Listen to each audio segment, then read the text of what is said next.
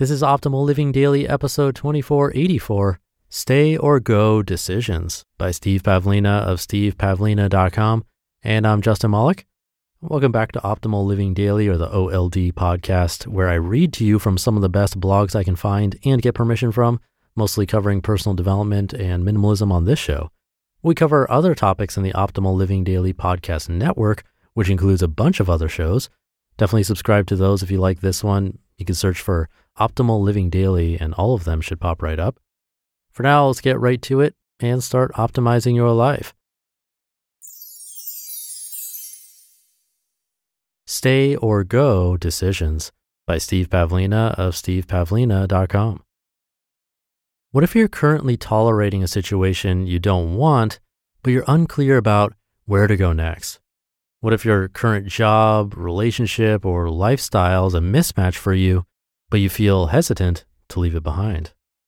Imagine being stuck on an island, but you don't like it there. It's too small, the weather is often bad, and it smells like rotting fish.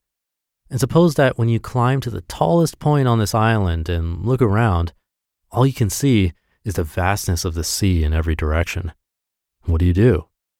Well, you have two options. You can stay or you can leave. If you stay, you'll survive, but you'll be grudgingly tolerating an undesirable situation for the rest of your life. You'll never be very happy there. You'll always wonder what it would have been like to leave and if you could have found something better. And you'll die on that island still wondering what could have been. If you build a raft and try to sail away from the island, you may encounter different problems. How will you survive the journey? How will you navigate? What if you get lost at sea? What if you die of thirst or starvation or exposure? What if you run into a storm or get attacked by sharks? There's no guarantee that you'll survive. It may have been safer to stay. This framing is similar to how many people approach tricky stay or go decisions. They frame it as something that requires a leap of faith into the risky unknown, an unknown filled with potential storms and sharks, scarce resources, and more. So of course, when they use such framing, they stay on their original island. This framing keeps them stuck where they are. But this framing is only a story. It may seem like a reasonable analogy because it matches up with how people sometimes feel about major life decisions, but it doesn't match up with the actual risks in play. This type of framing packages up a bunch of limiting beliefs and makes them seem like genuine dangers. If you quit your job, you're unlikely to be eaten by sharks. Same goes for living an unfulfilling relationship. Same goes for moving to a new city. Yes, there are risks, but they're manageable risks you can cope with. And in most of these transitions, the realistic worst-case scenario really isn't so bad. You're probably looking at risks that certain professionals, such as divorce lawyers, deal with as part of their daily routine without breaking a sweat. Your extraordinary transition is equivalent to a minor line item in someone else's ordinary day. While going through some transitions that seemed like a big deal to me at the time, such as bankruptcy and a divorce, I was struck by just how ordinary these experiences were to those who had to process the paperwork. My life-altering experience was no more special than a cup of coffee to someone else. Even when I was arrested multiple times as a teenager, for the police officers and court officials who had to be involved, my situation wasn't even close to memorable. It was just a few minutes of their time in a routine day. Let's consider a different analogy here. Let's drop the extraordinary castaway-style framing from our island scenario, and let's replace it with something a bit more manageable. You're on the same starting island, and it's still just as bad, but now, when you go to the tallest point and look around, you can see a few other islands out there.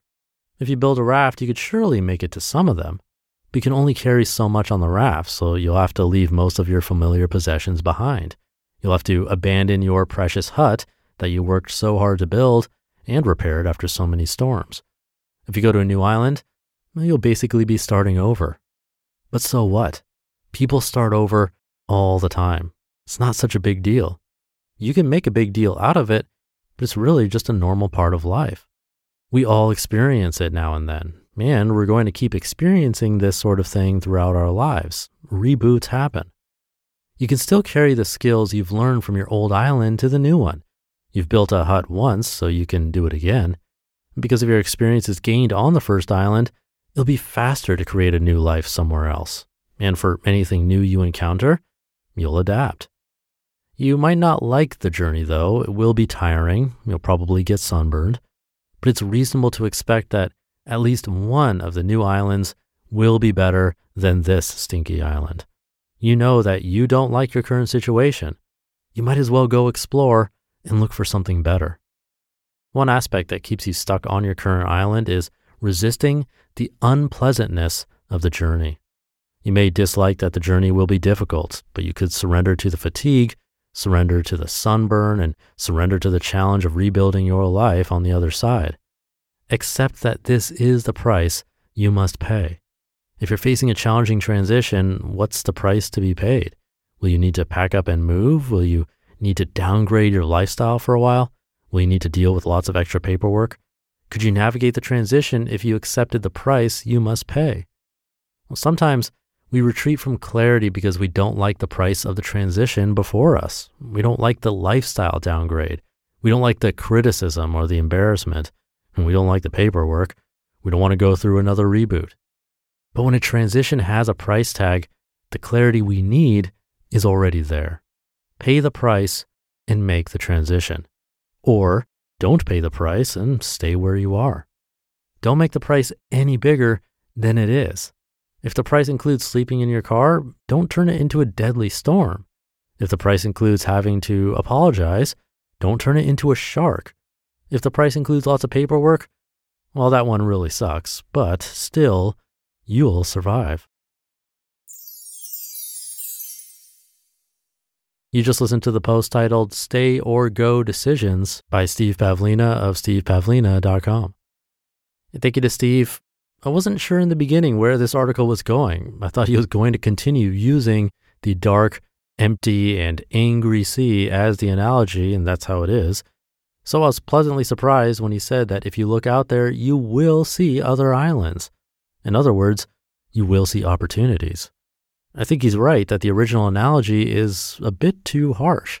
In fact, I would argue an extra point that he didn't even mention. Sometimes, and not all the time, but sometimes there's the possibility of venturing out, realizing it is too difficult and all the other islands look terrible now, and come back to your original island to regroup.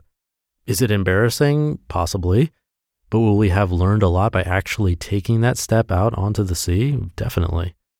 Again, this won't work for everything, but I don't know, even moving to a new city, it's definitely possible to come back if we realize the new island is nothing like we imagined. And that's okay. For me, this is how the world of entrepreneurship has been. I've come up with hundreds of ideas and even attempted to implement a handful of them. And the only one that got anywhere truly meaningful is this podcast. I took that step out into the sea multiple times and had to come back, but I kept trying and eventually reached a new island. And you can too. So have that courage, look for the positives instead of the negatives. Have a great rest of your day, and I'll be back tomorrow reading to you where your optimal life awaits.